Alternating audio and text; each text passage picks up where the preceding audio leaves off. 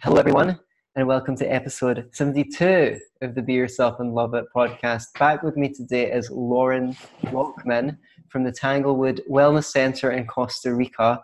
Thanks for rejoining me, Lauren. It's good to speak to you again. It's a pleasure to be here with you.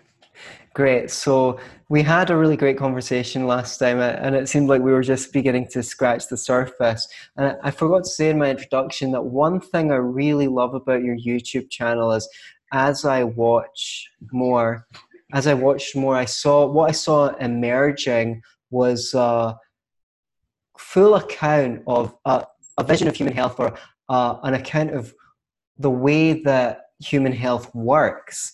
And it was what you're sharing is basically a paradigm of natural living in harmony with nature, Exactly. eating the right foods that suit this organism, that suit the body that we are, and what the benefits of that are. And so we can dig a little bit into that today, maybe. I think that would be quite fun. Yeah, sure. Be glad to. So it might shock people to know, or it might not shock people to know, that you're actually a raw vegan. And not only that, but you mostly just subsist off fruits and certain vegetables that are actually fruits, but people think are vegetables, as well as salads. And could you tell people some of the value of that? What you think the value of the sort of raw fruits and salads and cucumbers, tomatoes, avocados? What is the value of this diet? Well, that's an easy question and a difficult question. It's a difficult question because the answer is so huge. The way I like to explain this, though, if you were to look at a continuum of all possible diet choices, okay, imagine a line, and at one end you have the worst possible diet, theoretically, whatever that might be. I would suggest maybe nothing but McDonald's. Right. Right. At the other end, you would have the diet that I'm proposing, which I believe, that's what I would say is at the other end, the optimal raw vegan diet. Why a raw vegan diet? Okay, so let me say that probably at least the top third of all the diets, all the points on that continuum, right? And there's an infinite number, but a third of everything on that continuum probably contains all the nutrients that humans need.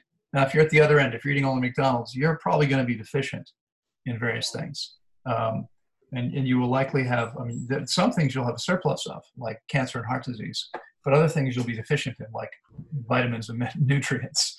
Right. But the top third of the continuum, probably all of those diets contain everything we need. The difference between the best diet and the second best diet is the best diet contains everything we need in adequate quantity and adequate, not an overabundance, because we don't want to consume more than we need to get what we need.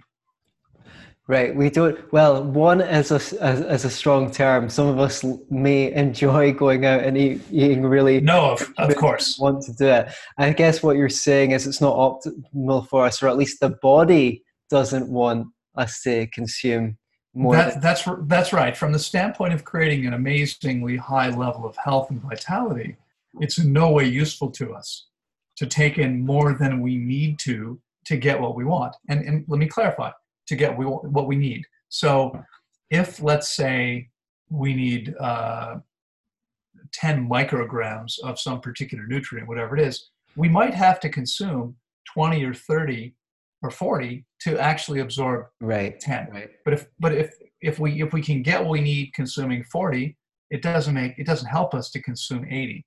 Right. Now we've got excess stuff in the body needs to get rid of. Okay, so the optimal diet is going to give the body everything it needs to meet all of its needs as well as possible in adequate supply, and it's not going to include anything which is harmful to the body. And every other diet below that point, while they may also give the body everything they need, they're also including things that the body doesn't want. Now, this is surprising to most people. Most people can't imagine, well, we've been eating cooked food forever. What's wrong with cooking food? And yet the science is actually fairly clear if you're willing to look at it. When you cook food, you create chemical changes, and that results in the creation of toxic compounds that never existed until we created them by cooking. In fact, if you look at the course catalog, go to any online culinary, real, doesn't have to be online, go to any culinary academy. There's probably one where you are, and look at their course catalog online. You will see a series of courses called food chemistry or the chemistry of cooking or something like that, because you're creating chemical reactions. So I'll tell you a quick story. About 20 years ago, roughly, I was on my way to Stockholm, Sweden for the first time to speak. And about a month before I left, I do my best to keep abreast of all of the nutritional research that's happening. And I came across a study that had just been published in Stockholm. And it was interesting because scientists there wanted to determine what was the increased risk of cancer for people working with a known carcinogenic compound. So it was a manufacturing process where they were handling something called acrylamide, which it sounds like acrylic. It's a type of plastic, and it's known to be carcinogenic. And so, if you look at people that are working with carcinogenic substances and handling them, for instance, migrant farm workers who are, being covered with pesticides as they work, they wind up with high rates of cancer. Okay, it's unconscionable that people are working in those conditions, but because that's what happens. So they figured these people working with this carcinogenic substance are going to wind up with higher rates of cancer, and they set out to determine what was the increased risk of cancer for these people. And what they determined was there wasn't one, which made no sense. How could they work with this chemical every day and not have higher risk of cancer, higher rates of cancer? So they set out to try to figure out why. And it took them a while, but what they figured out was these people did not have an elevated risk of cancer beyond the rest of the population because the entire population was eating acrylamide several times a day. Oh, wow. Why would anybody eat acrylamide? Would you ever eat acrylamide? I wouldn't choose to. I wouldn't go out my way to. I don't order at restaurants. No? Yeah, I'll have the large serving of acrylamide, please. Medium rare.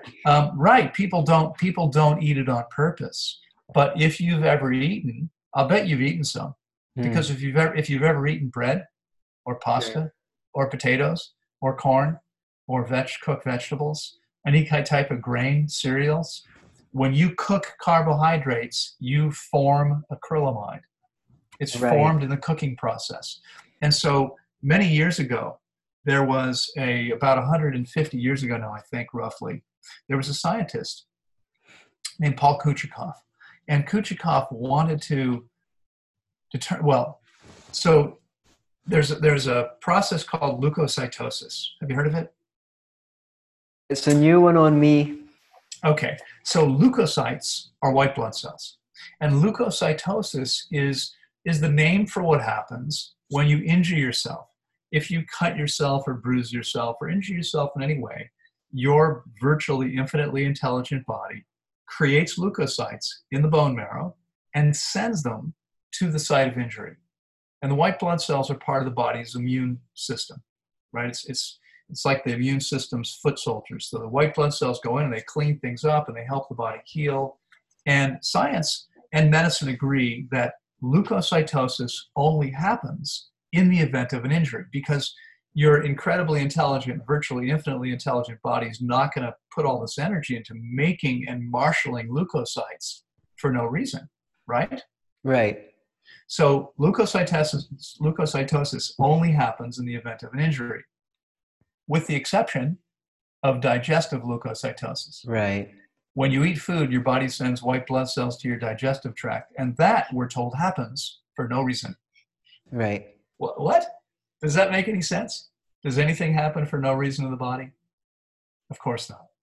So Paul Kuchikov said, well, that's kind of stupid. Why would the body put all this energy for no reason? And so he designed a simple experiment where he took human subjects and at 2 different times gave the same people the same food, both cooked and raw. And what he found was that digestive leukocytosis only occurs in the presence of cooked food. Right. Okay, so that's fascinating evidence, and I feel like I first came across this idea many years ago in a documentary called Food Matters, but they said as long as you had at least half of your food raw in a meal, that you wouldn't have an immune system response. I don't know if that's actually true. Yeah, I don't know if that's actually true either. I don't think so. But Okay. even if it is, let's pretend it's true. Maybe it is true. I mean, my experience and the experience of other people who actually get their body clean and then go and eat relatively, conservative, like things that most people would agree, that's really healthy Mm, food. Brown rice and beans or steamed mm. vegetables. Someone with a clean body who eats that food feels the difference right Yeah, away. they'll feel sluggish afterwards. They'll feel sluggish. Body temperature goes up. There's mucus produced. There's your body is reacting, and it's reacting when you eat cooked food as if it's been poisoned, Right. but only because it has. Okay. Right now, So but like if I can, Anthony, let me just jump please back do. in because here's the thing: even if eating and what they say is you eat a bunch of raw food first and then you eat the cooked food and there's no leukocytosis. But understand that leukocytosis occurs with cooked food because your body is responding to the presence of toxic Right. chemicals. Don't you want the immune system to Right. do what it needs to do? So fooling the body Yeah. into not reacting in a healthy way, that doesn't make sense. Yeah, This you is would be this is tricking it. nonsense justification. Exactly. Yeah. These are people going, oh, no, I can make my body not respond, so it's okay. No, it's not. You're actually poisoning yourself. Right, so there's a few things that we can touch upon there, because one thing strikes me is that a lot of foods that we have come to see as healthy, people cook them because they can't get the nutrients out of them unless they cook them. And you would Right. shock our parents by telling them that, that the broccoli they had to force us to eat, and the potatoes that they forced us to eat, and maybe even the Brussels sprouts, uh, aren't actually healthy, and they were forcing us to eat them because they believed that they were good for us. So can you talk a little bit about the kind of foods that you've said that people think are healthy, but you would say they're not part of the optimal diet, and why we eat them? Right. Well, let's back up for just a second and take a wider view, okay? Because we're not alone on the planet. It's estimated there are approximately 25 million animal species. Most of them are insects. Um, but one of the things that they have in common is, I mean, all life, all animals, as opposed to vegetables and minerals, have a central nervous system, right? They live, etc. We're different from plants, and what each of these species has in common is they each have a natural diet, and the natural diet for each species is something that they can easily obtain in their natural habitat without needing a stove to be able to eat it, or a juicer, or any other machine. They can just walk out into their environment around them and acquire and consume whatever it is they're intended to eat. And people say, well, no, this is good food. I mean, yes, you have to cook it, but it's good food. But how's that possible? How is it Mm. possible that we need to have machines and tools to be able to eat the food that our bodies were intended for? Okay, I think that's absurd. We don't need to do that. Now, so there's two questions. One is, do we need to eat those things? And second one is it good for us to eat those things? And I've already addressed the second one to some degree. Right now, let me say that acrylamide is heat dependent. So the more heat that's applied in cooking, the more acrylamide exists. So fried foods are the worst. Mm. Baked foods are pretty bad. Your bread, is not so healthy because it's cooked at a high temperature. Steamed and boiled vegetables are cooked at a much lower temperature, about half the temperature that most things are baked at. And so that means they contain less acrylamide. Mm. But how much of a known carcinogen do you want to be consuming every day? Okay. My body is happiest with zero. Right. And we don't need any of this stuff. And that's the thing. We don't eat any of it because, like every other species, we can get what we need from consuming things that we can consume without needing to process in any way. So broccoli.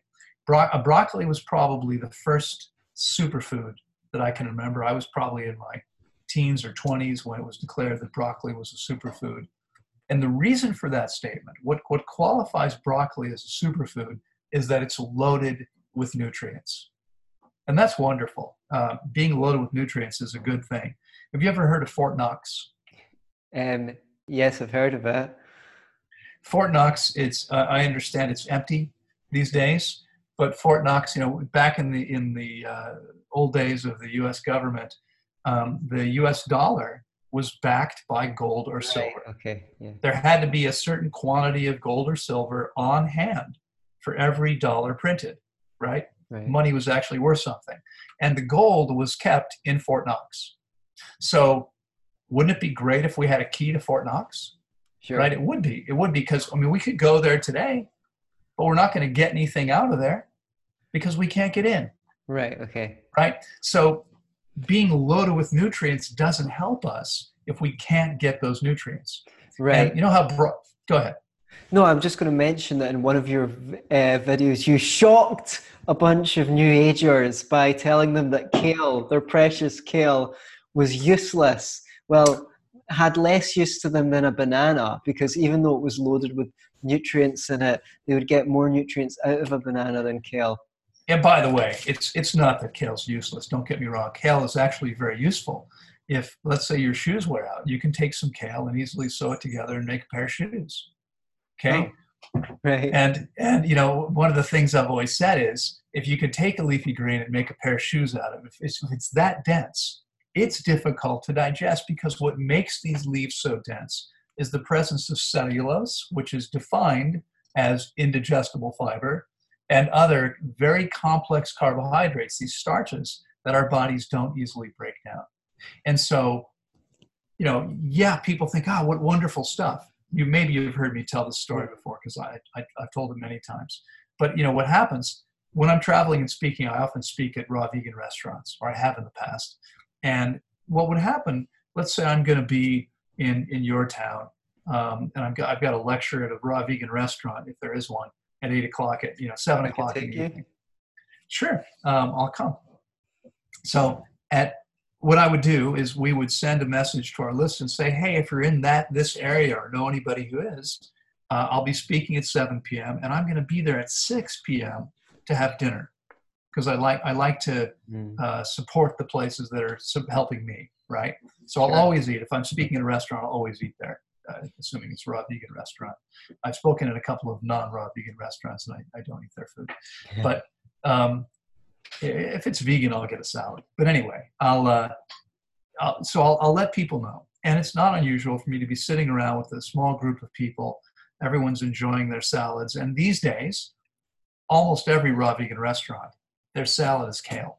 Right. And I can remember when you can go into a raw vegan restaurant and get a salad that had lettuce in it. And today they're pretty much all kale, because kale's a superfood. Right. And so we're sitting there and we're all eating the salad, and I'll say to everyone, how's your salads? And everyone will say, I love this stuff. It's great. I love kale.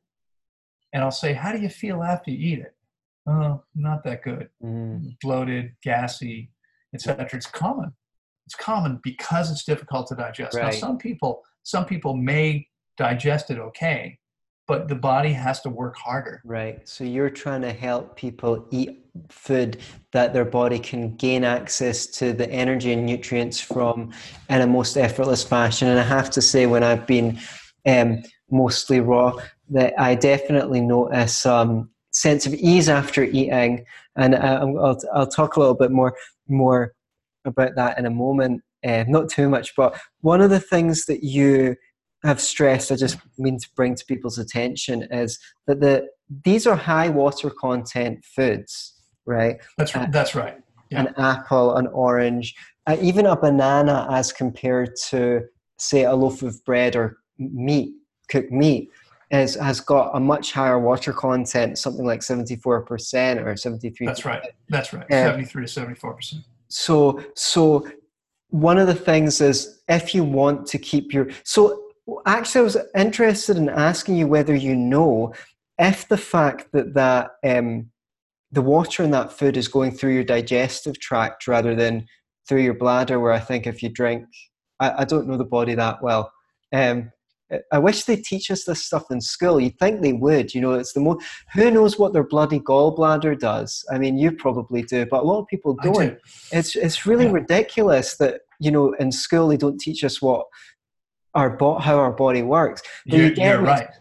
Is You're there a right. vector? Is there a different vector of rehydration through the digestive tract as opposed to drinking water? Yes, it's different.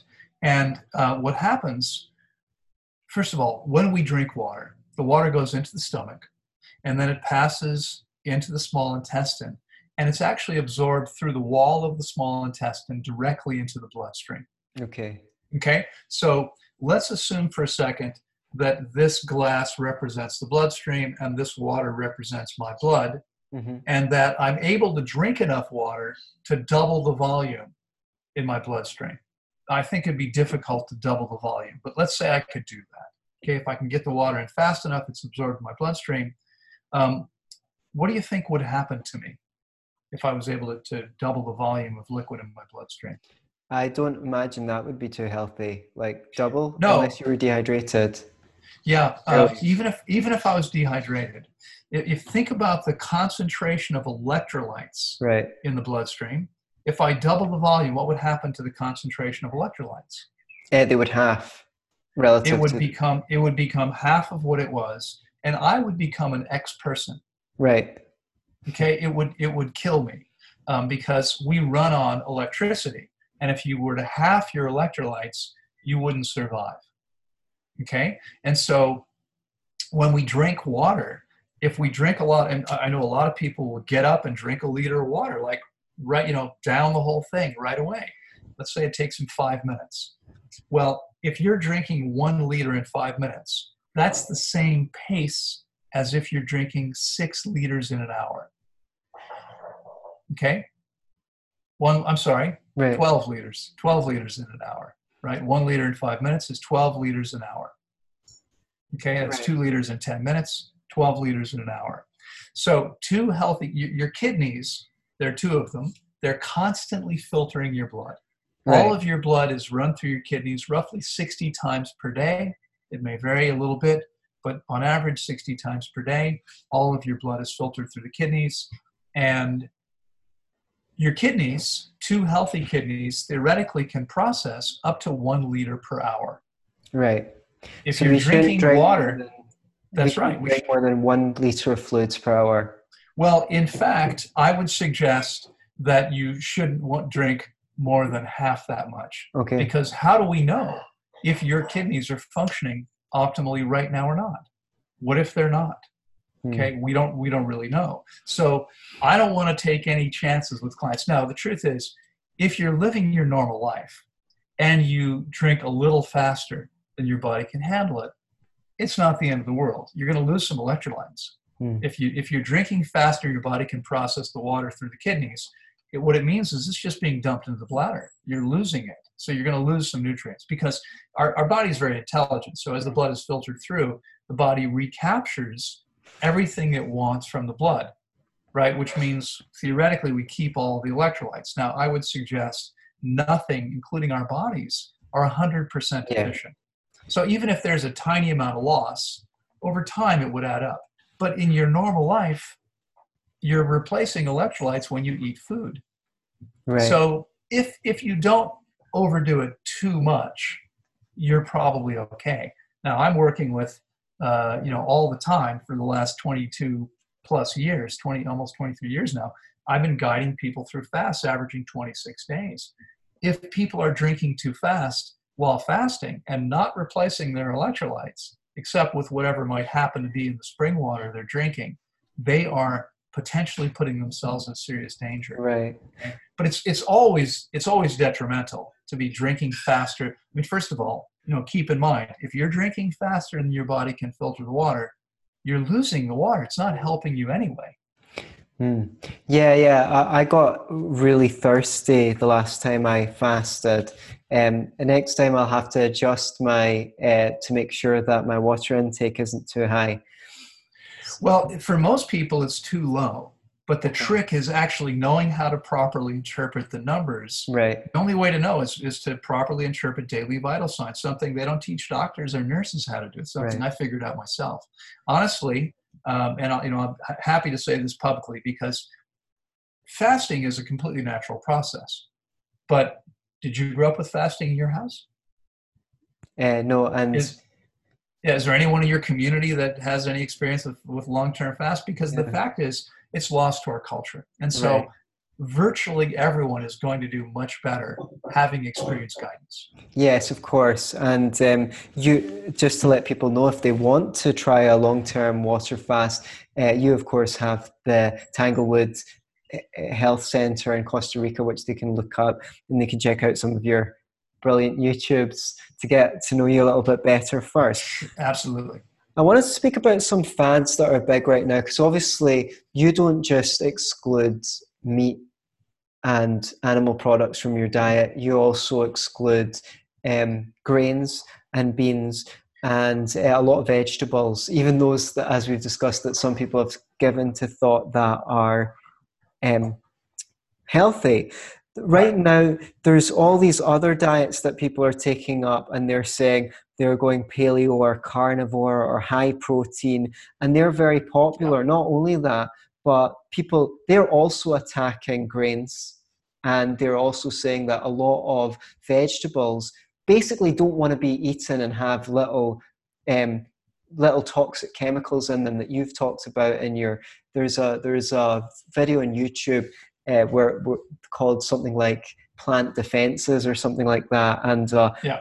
Yeah. so why is it that people, I know I'm kind of handing you a softball here so you can knock it out of the park, but why is it that people some benefits or claim to see some benefits in these diets, and why might they be wrong to think that just because they see benefits that eating mostly meat is the way Right. to go? And they, Oh, okay. Yeah, it's a great question. First of all, let's go back to the continuum idea. Okay. In fact, I can illustrate this for you if that's helpful. Give me just 1 second. This will be a rather yes, crude effort here. I don't have a mark or anything, but we'll grab a black pen. because And yeah, and I should add that, I've heard of people saying that they've had conditions like hay fever disappear on the ketogenic diet, and in some cases right, worse conditions than that recede. right. Okay. So let me give you an example here. All right. So I've got this continuum here. Can you see that? Yes. Okay. And you'll notice that I've marked the two ends, and I've marked a point in the middle. The one Yep. over here says, go ahead. I'm just going to mention that most people listen to my show. They don't all watch it, so we might need to spell Okay. it out to them. Okay, sure. Thank you. I'll do that. So if you can't see, we've got this line. It's a continuum of all possible dietary choices. On one end, you have the worst possible diet that says 3 MCD. That's McDonald's 3 times a day. At the other end, the best possible diet. That's an optimal raw vegan diet. And what I've drawn a third point here, just about a third of the way up from the bottom. And it's probably too far up. It probably should be closer to the bottom. But that says SAD. That's a standard American diet. You could call it a standard Anglo diet and include the folks on the other side of the pond. It can be a standard any diet because diets pretty much all over the world, and I've traveled quite a bit. They're pretty much all the same crap. I mean, Right. they may vary a little bit, but they're all based on the same ridiculous ideas and include things that we can't consume unless they're cooked and processed. Okay, and so what you want to understand is that our amazing bodies in every moment of our lives are attempting to take our health to the highest level possible, to the highest level they can. So if you're eating a standard American diet and you move up the continuum just a little bit, let's say you go to a macrobiotic diet. Okay, I am not a fan of macrobiotic diets. Macrobiotic diets came to North America from Japan via Michio Kushi back in the 70s. And virtually everything's cooked. in many cases cooked forever. They literally say don't eat anything raw, no fruits, no salads, everything's cooked. And yet people were often healing from serious conditions. Why? Because it's better than what they were doing before. Right. And that's it. If someone's eating a standard American diet or a standard English diet or a standard, Scottish diet, whatever it could be, and they go to a paleo diet where they're excluding all the processed foods, which are crap, complete crap. Okay, you exclude all that garbage from your diet, you're going to be better off than you were before. Does that mean the diet's healthy? No. In many cases, you're going to feel better simply because you've excluded a bunch of stuff. Now, with a diet based on animal products, like a ketogenic diet or the carnivore diet, whatever they call it these days, and these kinds of fads, by the way, have come around every X number of years. Yeah. The science is really clear about this. If aside from the fact that there's all these people out there making claims, the science is clear. It's the worst thing you can do for yourself. Practically, I mean, McDonald's is worse, but it's pretty bad. Why so? Will you parse that out a little bit? Why is it so bad? Yeah, sure. Simply because, again, think about the 25 million different animal organisms on the planet. Each of them has a digestive tract specifically adapted for a particular diet. The animals that eat animals have a very different system than we do. Our system is virtually identical to our closest primate relatives, the chimpanzees and bonobos, who live almost exclusively on plant matter, mostly fruit when they can get fruit, leaves, roots, shoots, other soft, tender plant parts when fruit's not available. And in the heaviest months of rain in the rainforest where I live, there's less fruit available. So we can get it because we can get it shipped from the other side of the country where it's raining less. But the chimpanzees, apparently they don't have such good delivery systems. And so they're only eating what's in their local neighborhood. And if there's less fruit, they're forced to eat other things, right? They eat a tiny amount of concentrated protein in the form of insects and maybe animals. But the vast majority, 96% of what they're consuming is fruit and plant matter. And our systems are just like theirs. Right. Okay. And there's various things, like we don't have any natural weapons. We don't have claws or big sharp teeth. Exactly. Animals that eat meat raw. We can't just take a carcass and bite through it. But I meant that's right. I point out a couple of things. One is that, again, the water content of the meat is going to be lower. And I'm sorry to talk shit, Lauren, but you've mentioned in your videos that our stools should be about 75% water. Yeah. So whenever you're eating anything that has a lower water content than 75%, you have to drain your system. I would also add that I believe that we need fiber to push things along, and meat doesn't. That's right. Yeah, exactly. The fact is, there are literally dozens of different physiological, anatomical and physiological differences between us and carnivores and omnivores. So let me give you just a few of them. First of all, you mentioned biting through the carcass. I mean, consider that the hide of an animal is leather. That's what leather is. Right. And animal hides are pretty thick. They're not like our skin in most cases. In many cases, they're much thicker. We don't have the teeth to bite through them. We don't have the jaw strength to bite through them. Try to bite through your shoe and see how you do. Okay? It doesn't work very well. In fact, the canine teeth that we have here aren't actually canine teeth. If you compare them to even the fangs of a kitten who can easily draw blood, bite down hard on your finger, you're not going to draw any blood. Okay? It takes a kitten far less pressure to get blood because their teeth are designed to cut through thick skin. Yours and mine are designed to tear the flesh off of an apple or pear. Right. Our jaws go side to side and up and down because we chew our food.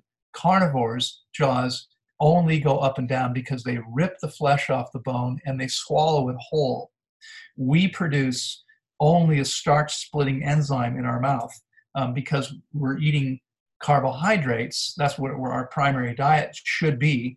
And if they're not fully ripe, we may have to be able to digest starch, but which is Lauren, complex carbohydrate. But Lauren, where'd you get your protein? Right. I've never heard that question before. That's a joke. I've heard that question all the time. Uh, so this is surprising to most people. But first of all, and I'd love to share more of the physiological differences. In fact, if you don't mind, let me come back to that question because it's a great question. But let me roll with this. You mentioned something important, needing fiber. Our digestive tracts, on average, are 32 feet long. That's what, roughly nearly 10 meters long. Okay. Right. The digestive tract of a 500-pound tiger is roughly 12 feet long. So it's a little bit more than 1/3 as long as yours. Okay. And you're 1/4 of its size. Why is that?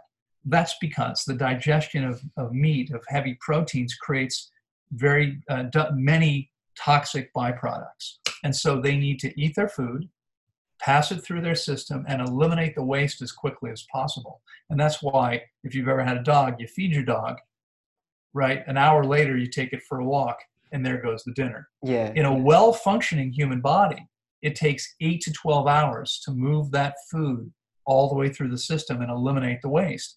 But because it's spending up to 12 hours in a healthy system and up to 96 hours in the average body, it's intended to be completely non-toxic. We're intended to be consuming things only that don't create all these toxic byproducts. And the way it moves through our system is with the presence of ample water and fiber. Now, I'll be honest, carnivores need water just like we do, and they're getting it from their diet because they're eating meat in a way that you and I don't typically do it. When a carnivore, let's say, do you have foxes maybe up where you live? Sure we do. Okay, so a fox kills a rabbit, and it does so by biting through the jugular vein. Mm-hmm. Okay, and then it drinks all the blood. Right. And then it tears it open and eats the water-rich internal organs. Right. And then it eats the muscle only after all the other stuff, and it doesn't cook all the water out of it. Okay, so if we were true carnivores, first of all, when you saw a bunny rabbit, you wouldn't think, "Oh, isn't that cute?" You would think, "Damn, that looks like a snack." Right. And right. you'd pounce on it, and you'd bite through its jugular vein. And people, when they see carcasses by the road, they don't go, "Oh, I'm salivating." They go, "That's so gross," Whereas if you were actually a carnivore, then when you saw a carcass, you'd salivate. You'd want to eat the damn thing. Well, I mean, most animals won't eat something that's been lying by the side of the road for a while. Most animals eat freshly killed. It's vultures and a few other carrion eaters. But your point is well taken. Again, it was T.C. Fry many years ago, the natural hygiene teacher, who said, give a baby a bunny rabbit and an apple. He said, "I'll give you $100 if it plays with the apple and eats the rabbit." Right. That's not what we do. We have our natural instinct is to we love cute little animals, right? That's our natural instinct. It's a demented mind that wants to injure, harm something. And we keep it so far away, I mean, Paul McCartney said if slaughterhouses had glass walls, everyone would be a vegetarian. We try and we try and hide it as far away from ourselves as possible. And people who actually work in slaughterhouses have, on average, terrible mental health. It really damages people to be animals all the time. They have all these terrible conditions as a consequence of working there. Exactly. It's a terrible, terrible thing. So it's important to understand that physiologically we are quite different than these animals. We do not. In fact, gout is a condition where we have excess uric acid in the body, and uric acid is one of the byproducts of protein metabolism. Right. And animals that are intended to eat animals make an enzyme called uricase. Guess which species? One of the species that doesn't make any uricase.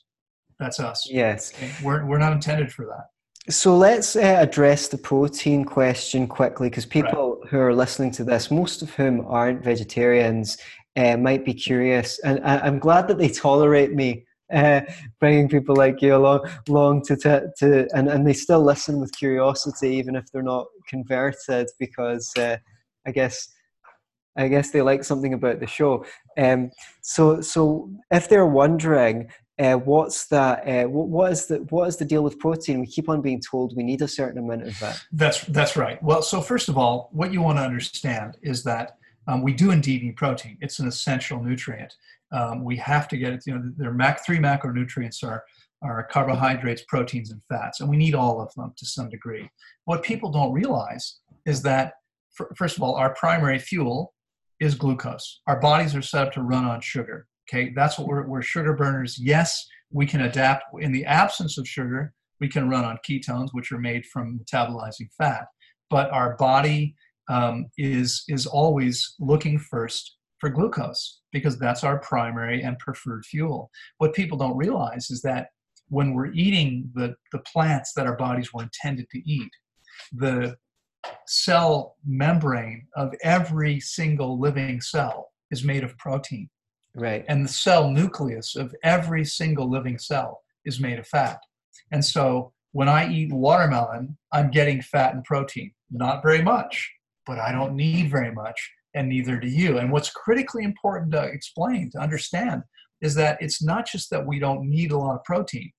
It's been well proven. 2013 study showed finally that when you eat excess protein, you actually age and die faster. Right. Yeah. Okay. And yeah, I mean, this is completely proven. We're affecting the telomeres, which are a mirror, basically a sign of how much life we have left to eat and to go. And the more protein we eat, the shorter they become. And by the way, the one thing that's been shown to dramatically re-lengthen them is fasting properly. But let me come back to this idea because it's so important, right? To understand, not only do we not need excess protein, it's actually harming us. And it harms us in many different ways because our bodies are not adapted for this. So we're damaging the liver and kidneys. We're damaging the digestive tract. We're damaging the bloodstream. Okay, it's been shown, in fact, that even you may have heard me say this. And again, this is probably not good news for some people. I probably have lost some friends, but nuts and seeds, I've always said, not part of an optimal diet. I'm sure there have been times in our evolution where there's been no fresh food, no fruits available, no green leaves. Maybe there was a flood or a fire or a drought or a freeze or whatever it might have been. But nuts and seeds, intact in their shell, they last a long time. They can still be fresh, even when there's nothing else around. And because they're concentrated, we don't need very many. Studies have now shown that eating nuts and seeds damages your blood vessels. Wow. Okay, we age the blood vessels. And I want to go back to one other piece. It's funny that the people who recommend these meat-based diets point to the Inuit, Right. commonly called Eskimos, right, in Alaska and Canada. They point to the Maasai in Africa, the Maasai who live only on meat and blood and milk. And they say, look how strong and vibrant they are. Not mentioning that they live to an average of 39 years. Wow. Yeah. And at 30, I think the men live to 37 or 38 on average, and the women a little bit longer. And when they look at the blood vessels of the typical man of that maximum age, they look like the blood vessels of 75-year-old Westerner eating a typical diet. Right. Yeah. They're not in good shape. The Inuit lived only to about 42, and because all they have up there, it's so cold, there's no plants most of the time. They've got meat, blubber, etc. And what they find was that they lived only until their early 40s, and they were completely bent over with osteoporosis by that age. Yeah, no question. Yeah, and that's not surprising. And also, you said something about us being able to synthesize protein from amino acids. Well, yes. I mean, in fact, we never need to eat proteins. What their bodies are looking for are the building blocks. And those are the amino acids. And we're getting the amino acids from the fruits and leafy greens that we're eating. And so we never, ever, I haven't eaten animal products in 32 years. I'm still strong and fit. There's no problems whatsoever. And by the way, for those people that can't see me, I'm incredibly good looking. I'm not. But I'm in amazingly good shape for a guy who's approaching 60. I wear the same size clothes I wore in high school. I have a 29-inch waist and a 41-inch chest. I'm very strong and fit. I've got more muscle mass than most men much bigger than me. Right. And it, and it's easy to maintain at my age, which isn't supposed to be how it works, right? It's supposed to Yeah. become harder and harder. It's just The not the case. mainstream medical paradigm says, well, if something breaks, that's just it. Nature is messy. It's evolution. We're imperfect, and you just break down. And yet, I've seen people in India, for example, who practice yoga their whole lives or whatever in the 90s, and they're fit as a whistle. And if you Exactly. put the right things in, the right things can happen to you. So Exactly. as we're getting to the end of the um, interview, I just wanted to mention that obviously you suggest for those of us who've not observed the ideal diet for most of our lives, one way to detoxify the body, or the best way, nature's way, the most efficient way, is long-term water fasting. That's right. And I guess, first of all, full disclosure, I've not gone the whole hog with the or I have excluded hogs long ago, but I've not gone fully raw vegan. For me personally, I think I'd like to go more and more in that direction. But right now, say I will, as you suggest, have a mono fruit meal. One meal, I will just choose a type of fruit that I like and just have a bunch of apples or um, citrus fruit or whatever it is, and I'll have another meal during the day that is like red pepper, tomato, cucumber, and avocado, Hmm. for example, like something like Hmm. that. And then I might have a cooked meal for the evening. So that's far in that direction. And honestly, you are the primary motivation in me to adopt so much more raw food into my diet. Well, let me just say something here, if I can just jump in for a moment, because what I would say to you is, I mean, first of all, congratulations on the changes you've already made. I hope it's clear. I'm not telling anyone what they need to do. What I'm pointing out to people is that there's a level of health and vitality available to us that is much higher than most people have ever experienced. Most people begin to disintegrate, at a much younger age than anyone needs. So obviously, we're all gonna die at some point, and we're going to have, there is a point at which things will begin to go the other direction. But as you can attest, at 58 and a half, I have virtually no wrinkles on my face. Like the women I date are amazed by how soft and supple my skin is. Honestly, it's we don't have to age the way people think we do, and we can feel and function much better. And if you were ever willing to adopt, even for a month, a 100% raw vegan diet, I can virtually guarantee you that you would feel better than you felt ever, assuming you were doing it correctly. And that's the key, is you have to know what to do and what not to do. Right. So for someone lean like me, if I was to do a long-term fast, I mean, I've done 11 and a half days, and a lot of people would think that was long-term, but you take people through longer processes so that they can really clean the body out That's right. completely, and they Yeah. can big. Would I need to put some weight or some muscles first? Because I did go down to a pretty low weight in I put the weight back on, but I went, Right. not all of it actually, which I'm kind of pleased with, because I was at a certain weight for my whole entire 20s, and then sometime in my early 30s I went up a lot, 8 kilograms, and got a belly for the first time in my life. So it's like So that's gone. That's gone. Yeah, right. So what happens is, first of all, in case you hadn't considered this, anyone listening, if you are going, and again, our average client fast is 26 days, although our clients determine for themselves how long their fast is. People can come here for 1 week or 2 weeks or 3 weeks. And I also, by the way, I work with people via Skype if they can't get here. We book by the week, and people can determine how many weeks they want. They can do 5 days or 11 days or 16 days or 21 days. I usually recommend people do a minimum of 21 days, because that's absolutely life-changing. It takes 10 to 11 days to get to the deepest part of the process. But there's a couple things to understand. First of all, if you were to fast 21 days, you would lose more than 85% of that weight in the first 14. right. In fact, if you fasted 11 and a half days, you already lost 80% or more of the weight you would lose in a 21-day fast. It wouldn't go much lower than that, because the Right. weight loss is always front-loaded. Second of all, how much weight you lose varies depending on how much you have to lose, how much fat you have. So people who are already very lean lose much less than the average. The average person loses 21 pounds, which is just under 10 kilos, for any metric people listening. And we'll have people, I have a woman here now, the woman who's been producing my videos and doing an outstanding job for the last 9 or 10 months. Came to me as a client 3 years ago, came back about a year and a half ago, and never went home. She had separated from her husband and is now divorced, and decided to stay here and as a volunteer, and she's been doing my videos ever since.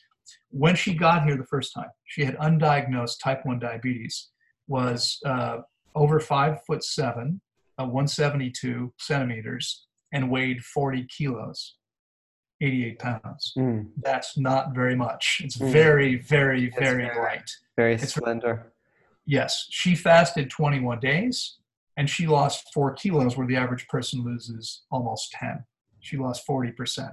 That's what happens for someone who's super lean. We fast very lean people all the time, because often what's happening, there are often people, you look healthy, but there's often people who really are way too thin. They're not really healthy. They're too lean. They can't build muscle. They're not putting on healthy weight. And that's because there's a problem in their system. They're not digesting, absorbing, or assimilating properly. Fasting allows us to correct the underlying issue.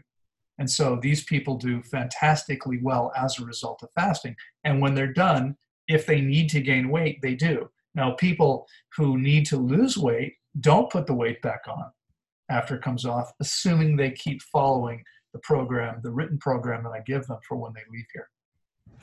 Well, Lauren, I can't thank you enough for rejoining me. I've loved talking to you these 2 times. And guys, I really recommend you check out some of Lauren's stuff. Check out the Tanglewood Wellness Center in Costa Rica.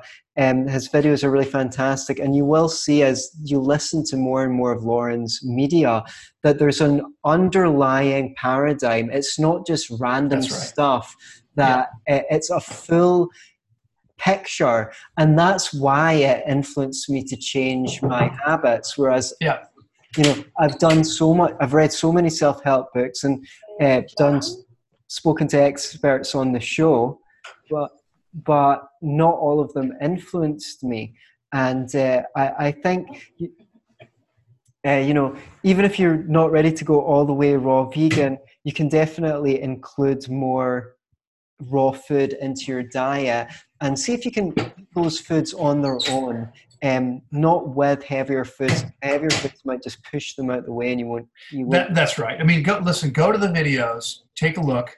There's a lot of great information there. And then if you need some help, I'm available for consultations. I can help you one-on-one that way. Unfortunately, Anthony, right now I need to get going. That's cool. It's been great to see you again. I'll look forward to seeing you again sometime soon. Lovely. Speak again. Thank you. Take care. Bye-bye. And you at home, Bye. be yourself, but don't just be yourself. Be yourself and love it.